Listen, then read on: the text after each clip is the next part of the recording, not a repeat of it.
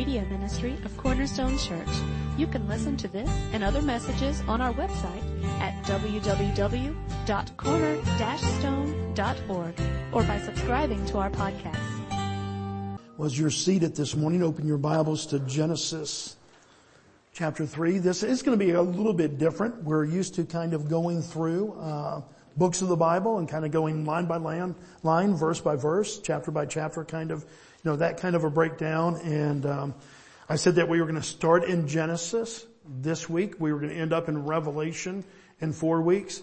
And so it's kind of impossible to go line by line, chapter by chapter, word by word. We can't do that. But we're going to see, I hope and I pray, that God will reveal to us something in this Advent, something in this focus on these 3 words, how Christ was a rescuer, how He was the Redeemer, is the Redeemer, and how one day He will be finishing this final restoration that is taking process now. In many ways, you can take each one of those words and you can say that there's an element that has already been fulfilled. He has already rescued, He's already redeemed, and He's already restored. My relationship that I was an enemy with God has now been restored by the finished work of Christ. But there is an element in each one of those words of what is yet to be done. Some of the most famous of all theologians have said, that Christianity is a belief and a faith of what has happened, but is also yet to happen. And so we're kind of in that middle period there, that middle time when we're still anticipating, like Old Testament people, the promises and the prophecies of God to come true. And this morning as we open up to Genesis chapter 3, we start with this first word that I want to get focused on for the next 2 weeks, and it's that word rescue. Have any of you ever, just personally asking, ever needed rescuing before? Like somebody calling 911 or something like that before. You probably certainly have known people that have need that, where you had to call the police or the fire department for rescue. I haven't. By the grace of God, I haven't. We were talking just the other day, a couple of guys were talking about how, in reality, without the grace of God and the favor of God, we shouldn't even be here. Because not only spiritually should we not be here, we shouldn't be alive. How many of you can look back at your childhood, especially your teen years, and say, except for the grace of God and the favor of God, I really shouldn't physically be here. Yeah, isn't it amazing? And so we were just kind of having fun. We were sharing stories of just, the stupidity that we have sometimes, and thinking that we're that we're invulnerable, and that we, that nothing can hurt us. And but I can imagine that there are several here, the first service, the second service today, that you've had to call 911 out of a sense of urgency, out of a sense of maybe an accident, a health situation, something that brought danger and peril ever so close. And so at that point in time, you call 911, you call for a rescuer to come. Well, this morning as we begin this Advent series, the main focus this year is on those 3 words.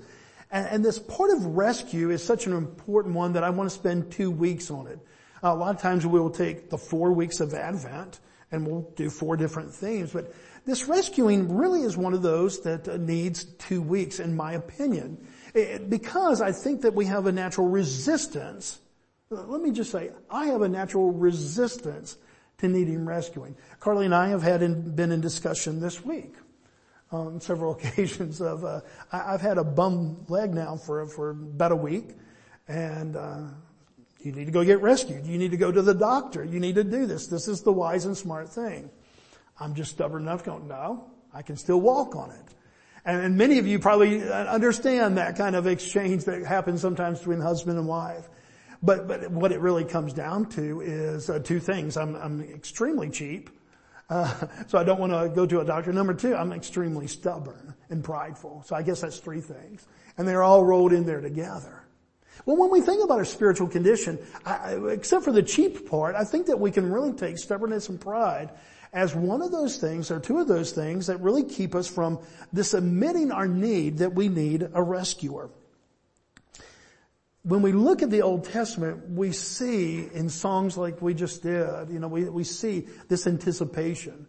And some people did realize, there was times that the nation of Israel realized that they needed a rescuer. There's other times, out of their stubbornness and their pride, that they tried to do it on their own. The word Advent means coming, and it's this coming of the promise of the Christ. And one of the words that we can use to describe Christ is a rescuer. In fact, it's probably one of my favorite words when I'm telling the gospel and sharing the gospel with children. Because children kind of get this whole concept of needing rescue. At least, the fire department or a police officer coming in to save the day. I mean, we grew up on movies, and remember the cartoons where the villain would take the woman and tie her to the train tracks, and about the right time, just at the nick of time, the hero would come in and save the day. We kind of like that whole rescuer kind of mentality. And so I found that is kind of a relevant way to describe our need and what Christ did.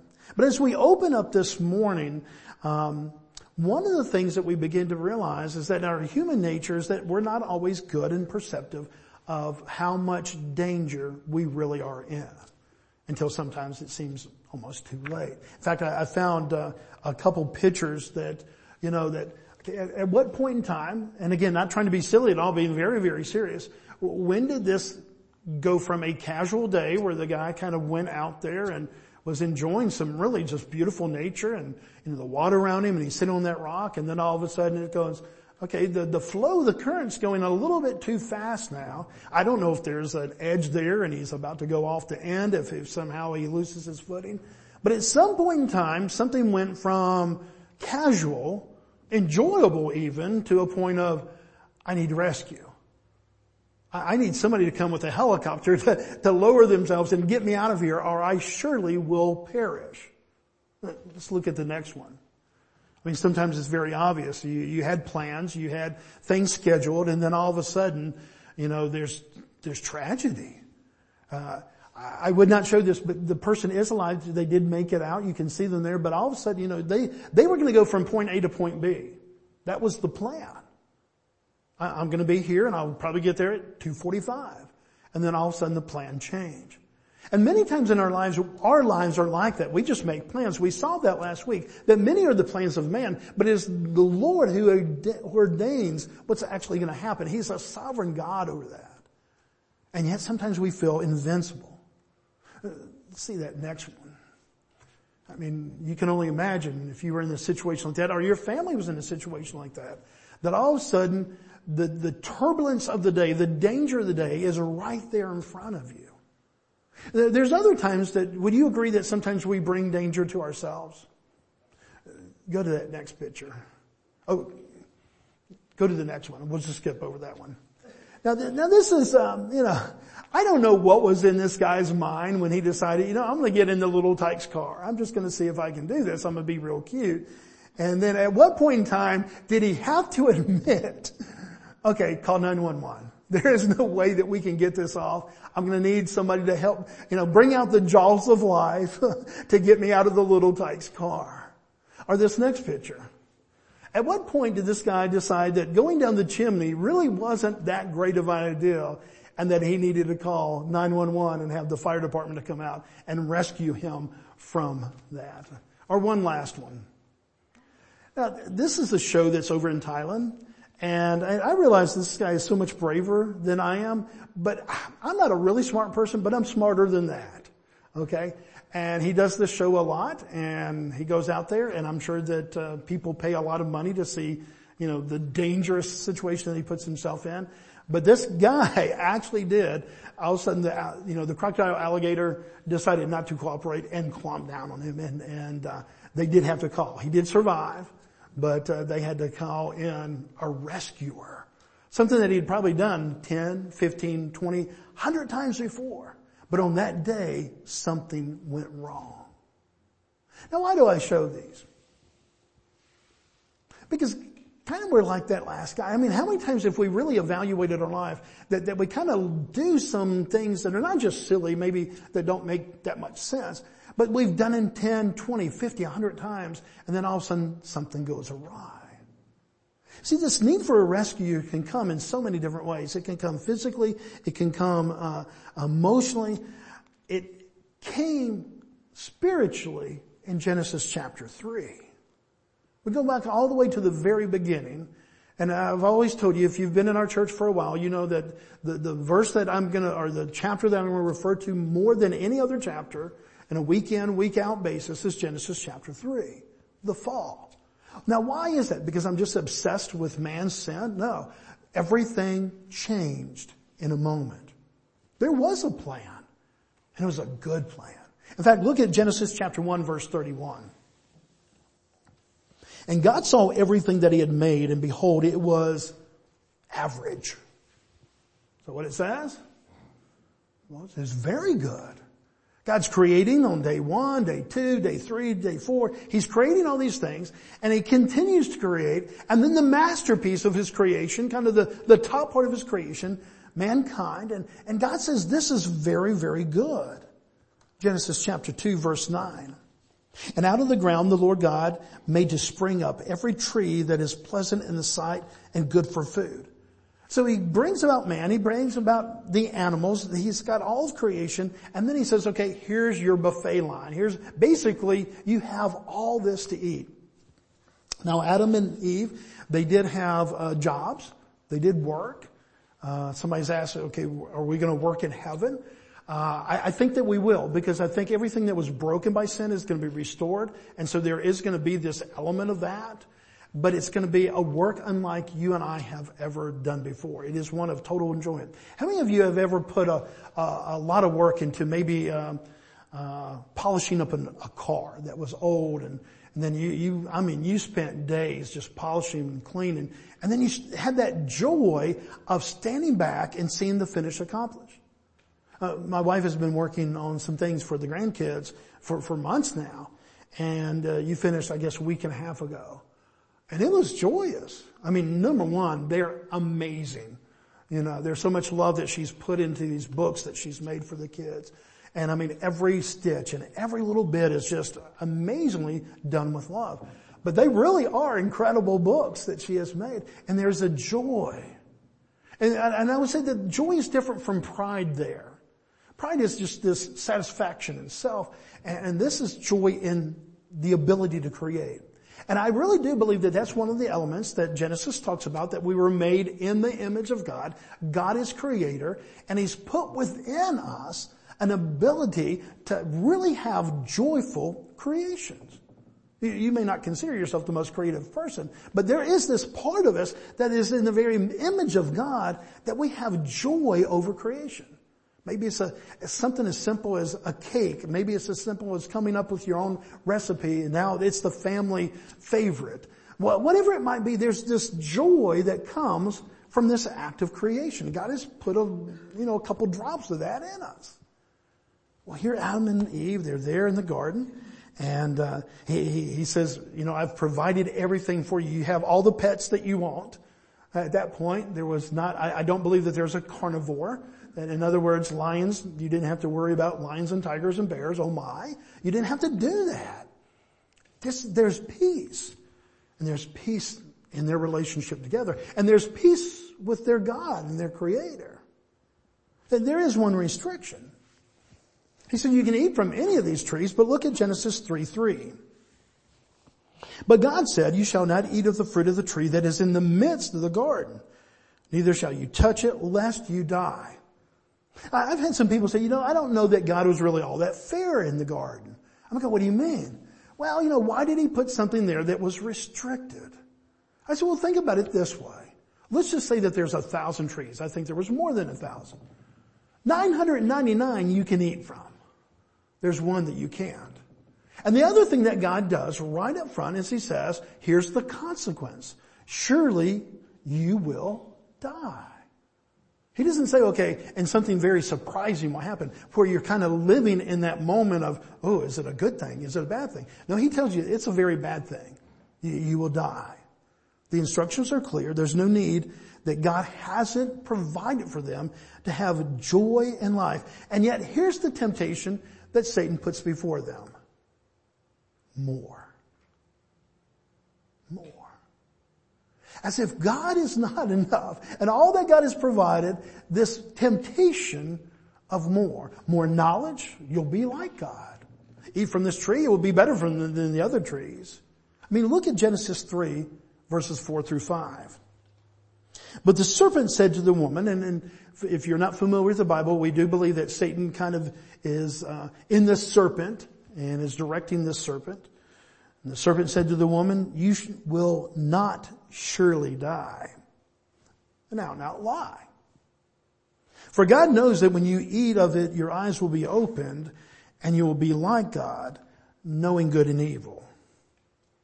Everything was great, guys, better than great, more amazing than you and I could ever imagine. And yet Adam and Eve were tempted by personal pride and the desire for more. And in this desire for more, a lot of times when we say that, we're thinking maybe in that economic level or something, or we're thinking in kind of in a materialistic way. I don't know that it's that as much as it is more than what God had established them to be, that they were the creation. And all of a sudden there's this temptation that you'll be like God. And they want it more. And they believe the lie that more than what God had allowed would be better. And so look what happens in verse 6 and 7. So when the woman saw that the tree was good for food and that it was a delight to the eyes and that the tree was to be desired to make one wise, she took of its fruit and ate. And she also gave some to her husband who was with her, and he ate. Now look at verse 7. Then the eyes of both were opened. Verse 7 is probably one of the, if not the saddest verses of all the Bible. Their eyes were open, but not to what they thought it would be open to. And look at the last part of that. And they knew that they were naked. Now when we hear that word naked, I'm not trying to be sensational or anything like that. It's hard for us not to think about just nakedness. And we live in such a sexual connotation, a sexual world, that we don't put some kind of a sexual connotation to that. And I don't believe that it was really any of that whatsoever. The nakedness reveals vulnerability. Before this point, there was not a vulnerability. Every one of their needs were met. There was peace, there was joy, there was fulfillment. They're not vulnerable to anything. And then they disobey God, and the first thing that really kind of comes in is this realization of vulnerability. You and I live in a very vulnerable world every day. We clothe ourselves because there's a vulnerability there. We lock doors, we do this, we do that. We do all kinds of things because we realize that life is inherent with vulnerability. But with verse 7, everything changed. And I mean everything changed. Whereas before their work was satisfying and actually fun, now it was hard and sweaty and difficult. It's all right there in chapter 3. Go and read it. Before they were naked and not ashamed. In other words, that they were not vulnerable. And now, all of a sudden, they're vulnerable and they're ashamed and they're hiding from God. Before they had the perfect marriage. I mean, Adam was Mr. Right. And Eve was Mrs. Right. I mean, they truly had the perfect marriage. Why? Because they were the perfect husband and the perfect wife. No longer. When sin came in, all of a sudden that vulnerability of sin and because of their first hiding, their first shame, their first vulnerability was even to each other. They realized that they were naked and they hid. They eventually hide from God, but at first they're hiding from each other. The biggest change in their relationship came with their relationship with their Creator. This God who would come in the midst of the evening and in the cool of the evening and would be with them.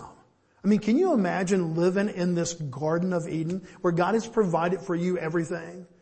The pets that you have around you, all of these animals, I mean, they're tame. Well, how do we know that, Pastor? Go back and look. It says that Adam named each one of them. They came up to Adam. And he would name them lion and tiger. And, he would give them names. Everything is just at peace. There is no such thing as chaos. And here comes the tempter. And here comes sin. And from that sin, brokenness, vulnerability, chaos, destruction. We could probably put about 1,000 different words there, all of them heavy, and we would never begin to understand the heaviness of what happened there. Even if we use the most dark of words, I don't know that you and I could ever grasp really what happened in Genesis chapter 3 verse 7. Of where they were and where they fell to. Look at verse 8. And they heard the sound of the Lord God walking in the garden in the cool of the day. And the man and his wife hid themselves from the presence of the Lord God among the trees of the garden. He had said, you will die. And at the moment of their sin, I do believe that their physical bodies began to age. Now they lived for this incredible amount of time, but for the first time, they knew what sore muscles and what getting older and kind of having that pain in your back and all this. I think that was the first time that they'd experienced that. But folks, this physical death part certainly was dramatic, and we don't make light of that. But I don't think it compares to the spiritual devastation and the spiritual death that took place. I mean, we see things like verse 19. By the sweat of your face you will eat bread and you will return to the ground. For out of it you were taken, for you are dust, and to dust you will return. Okay, you're going to die. You're not going to live forever now. And yet the real impact of sin wasn't just now they had a limited time on earth. It wasn't just that their bodies would start to decay and get older and not be like when they were created. It's this separation from God. Got a question for you this morning. At what point of this event did they need rescuing? Did they need rescuing in their creation? Did they need rescuing when they got married? Don't go there. Yes, that's when it began. No. Did they need rescuing because the gardens suffered a drought and they couldn't find food? Did they need rescuing because the animals decided that they were going to be carnivores? They're living in perfection. And I know as adults we can kind of put that a little bit, I bet that's kind of like Hawaii. Hawaii doesn't hold a candle, guys. As beautiful as it might be, it doesn't hold a candle because Hawaii is only a place. And it may have some really pretty things, but the problem here wasn't just their sight and their environment, it's what happened inside them. That's where the real destruction began. No, the rescue was needed when they disobeyed God and they sinned. Now look what happens at the moment. Look at Genesis 3, 14 and 15. There's a judgment that happens here. The Lord God said to the serpent, because you have done this, cursed are you above all livestock and above the beasts of the field, and on your belly you shall go, and dust you shall eat all the days of your life. So this pronouncement of judgment on the serpent, on Satan. Okay, look at verse 15. It's both a judgment, but there's also a pronouncement of hope here. I will put enmity between you and the woman, that is Satan and the woman, and between your offspring and her offspring, he shall bruise your head. We're talking about the relationship of mankind. We're talking about Satan. We're talking about all these different things that are happening here. He shall bruise your head. Now, who's he? The promise of Christ. There's really big fancy names for what happens here. Theologians love big long words. And basically this is the first gospel. One of the things I want you to grasp this morning, how amazing this God is that we serve. The first sin, and then what happens just a verse or two later? The first gospel. Now could the judgment on man be equal to the judgment that God placed on Satan? Could he have said, you had your chance, I put you in the most perfect of places, I gave you the perfect relationship, I gave you everything, and yet you decided to rebel against me. Out of your pride, that wasn't enough, and so in your pride and your rejection of my plan, you went with your plan, and I'm done with you. I gave you the best of everything. And so I pronounced judgment on Satan for his temptation and taking you away, and I pronounce judgment on you, Adam and Eve.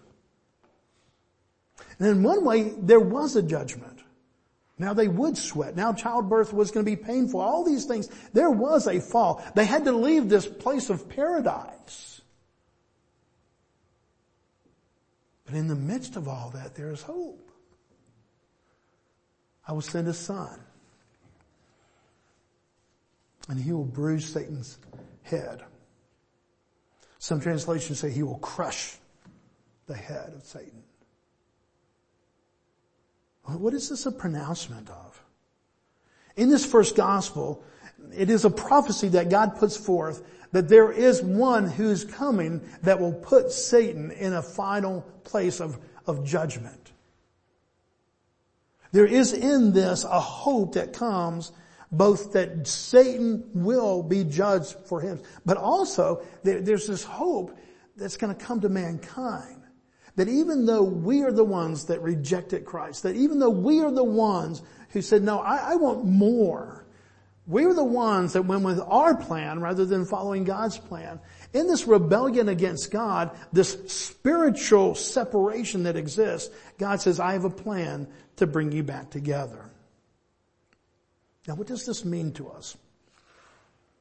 This good news of the gospel, this good news that God was one day going to send a rescuer, a savior, who is Christ the Lord. But the application for us this morning, and why I thought it was just really a need for us to spend a little bit of time here, is for us to realize our need to be rescued. I don't know that here on this earth that we're going to be able to understand God's holiness, and so we will never see the greatness of the offense of our sin. I think we greatly underestimate holiness, and thus we greatly underestimate our sin, and thus we greatly underestimate grace. We sing a song, Amazing Grace, but I don't know that we're going to be able to sing it in full gusto, full theological gusto until heaven, where we really do understand and see the holiness of God, see our sin and our depravity, and understand just how amazing this grace really is. Until that day, we're going to battle. We're going to battle with our realization of our need of a rescuer. Would you agree with this? That there's times in your life that you have needed rescuing, but you didn't realize it yet. You know, you realize something was, that guy on the rock, at what point in time did it go from a fun day in the beauty of God's creation to a place that I may not survive this? And imagine that there's days that we needed rescuing and we didn't know. And we think back to other relationships that we've had. We think back to other things that, things that we participated in former years. And we're going, I needed rescuing. But the last thing that was on my mind was needing rescuing. In fact, I thought everybody else there needed rescuing because they weren't having as much fun, or they weren't enjoying this, or they weren't. Have you been there before? Where your eyes were so spiritually blinded that you needed rescuing so much and you couldn't even realize it. See, God's going to send a rescuer. But kind of core to this is our realization of needing a rescuer. Call it pride, call it self-dependence, call it whatever you want, but we have this innate kind of thing in our sin nature that we want to fix it ourselves. Would you agree that you have that within you? I'll go to church. I've already begun to church. I'll go to church more. I already go all the time. I will be a leader in the church. That's the last thing we need in leadership, is somebody who is self-dependent and doing that out of pride or trying to make it up for God. Well, I'll try really hard to be a better person. I'm going to stop doing those things that God really doesn't like. We've all done every one of those in some capacity. And they're all a form of pride. They're all a form of self-rescue. They're all a form of, in one way, rejecting the rescuer that Christ was going to be. Truth is, sin is something that we could never fix ourselves. I could do a long list. I like the holidays. I like the joy of the holidays. So I'm going to leave it just to these 3 things. But I could give you a laundry list of the Bible's description of us before we come to know Christ. Let me just give you a couple to give you the flavor of what the Bible says about this. A loving God describes us this way in love. One of those terms? Dead. Ephesians 2:1. And you were dead in your trespasses and sins. Now, have you ever felt dead? I mean, sometimes in our sin, we're going, I'm more alive than ever before. And it was just the falseness of that. Somehow we were convincing ourselves that this is what life was until our eyes were open and we're going, no, I actually was dead. Dead in my relationship with God, a holy God. The Bible also uses the word perishing. 2 Corinthians 4:3. And even if our gospel is veiled, it is veiled to those who are perishing. The Bible describes this as facing God's wrath. John 3:36. Whoever believes in the Son has eternal life. Whoever does not obey the Son shall not see life, but the wrath of God remains on him. I could go on and on and on. We're described as lost. We're described as enemies of the living God. We're described as blind. We're described as wicked. We're described as condemned. Pastor, is your whole point that you just really want us to feel bad? No. I want us to realize we needed a rescuer. We need a rescuer. And God promised a rescuer. We were not sufficient for the battle. We could not clean up our act enough. We could not go to church enough times. We could not do any work. The Bible made it really clear.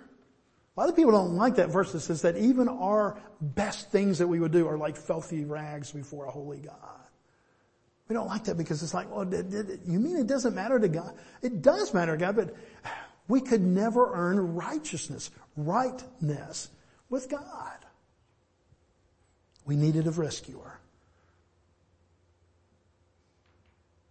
Genesis chapter 3, we fall from the grace of God's creation and all of His perfection.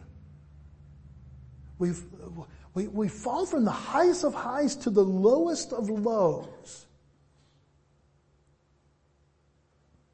And just a couple verses later, Genesis 3:15, I will send you a rescuer. Isn't that amazing? I mean, have you ever let somebody kind of just sit in their sin for a while to teach them a lesson? Well, we're just going to you just go to a corner and think about that. I mean, a lot of us were raised that way. Kind of put the nose in the corner and we had to think about what we had done. I'm not saying that's wrong. I'm just saying, look at God. We'd done the ultimate wrong. We had rebelled against the Holy Father who gave Adam and Eve everything. And yet this promise of a rescuer comes immediately after their sin. But Pastor, that was Adam and Eve. I'm not quite like that. No. You and I were born with the nature of sin. They had at least had perfection for a while, and then they left perfection in their own rebellion. You and I, believe it or not, were born in imperfection. Doesn't mean that God didn't have purpose for us, but we were born with a sin nature. We were rebels from the beginning. You ask my oldest daughter and son-in-law right now, and they always believed in the depravity of man. And now that my little granddaughter, she's spirited. I just think she's a spitfire. I think she's just very determined. They would say, no, she's got depravity. I mean, they didn't teach her to be rebellious. They didn't teach her to act this way or that way. But that nature's there. And what they knew theologically, now they understand personally. And little Miss Elliot needs a rescuer. And so does the sweetest angel and the most perfect of this and the most perfect of that. We needed a rescuer. And God in His grace and His mercy, Genesis 3:15, the first gospel, I will send a rescuer. Colossians 1:13-14 as we close.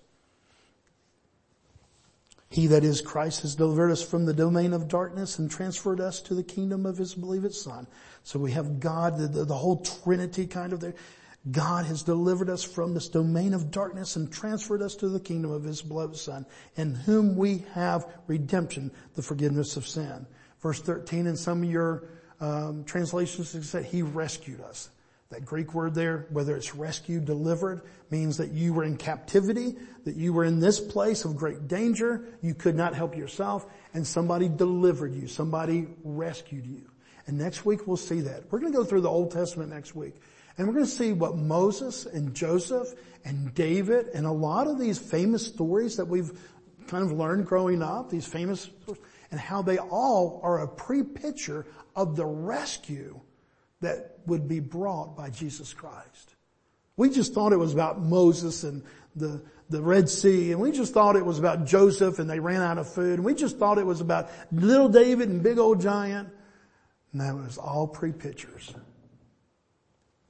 That we were in great need of a rescuer, and that God, in his mercy and his grace, but in his faithfulness, promises us a rescuer. And you can know that rescuer this very day.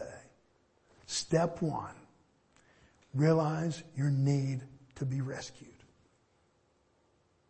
And I promise you, that's probably, it really is the hardest part. And that's where we just pray, God, will you open my eyes to my sin? Maybe you're praying for a brother or a sister, a family member, a friend. And they're just oblivious. Their need for rescue is, I'll do this. I'll go to church more. I'll try harder. I'll just stop doing bad things. And they just don't even see a need for a Savior. Prayer, God, open their eyes to their real need. Open their eyes that they need rescued. And show them the beauty of the rescuer. Let's pray. Father, we love you and we thank you. Father, we're not better people because we've been rescued. We're blessed people because we've been rescued. Father, you're the one that opened my eyes to my sin and the sufficiency of a Savior, Father. I didn't come to a dead-end place and go, okay, let me try this. Father, no, you showed me that I needed rescued without you opening my eyes to my sin, Father. And the sufficiency of this beautiful Savior and the wonderfulness of this good news of the gospel. Father, I would be lost and I would still be in need of rescue. But Father, you opened my eyes. You showed me my sin. And you showed me that you had a rescuer. Father, today we pray for those maybe in our lives that haven't seen that yet. Father, that you would open their eyes to the rescuer. Father, that they would see that self-dependence and pride and self-sufficiency and trying to navigate life on their own, that they will never get anywhere, Father. It works for a while. It seems like we're succeeding.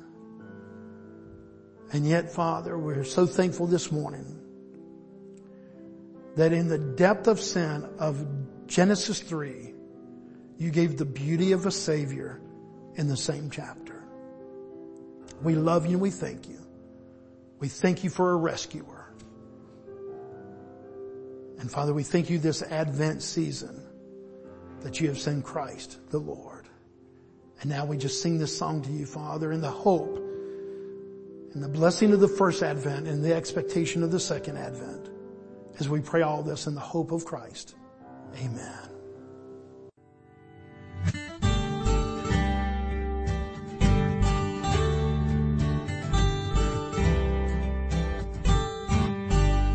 Thank you for listening today. We hope this message was a blessing to you. To learn more about our church or our media ministry, you can visit us online at www.corner-stone.org or find us on Facebook.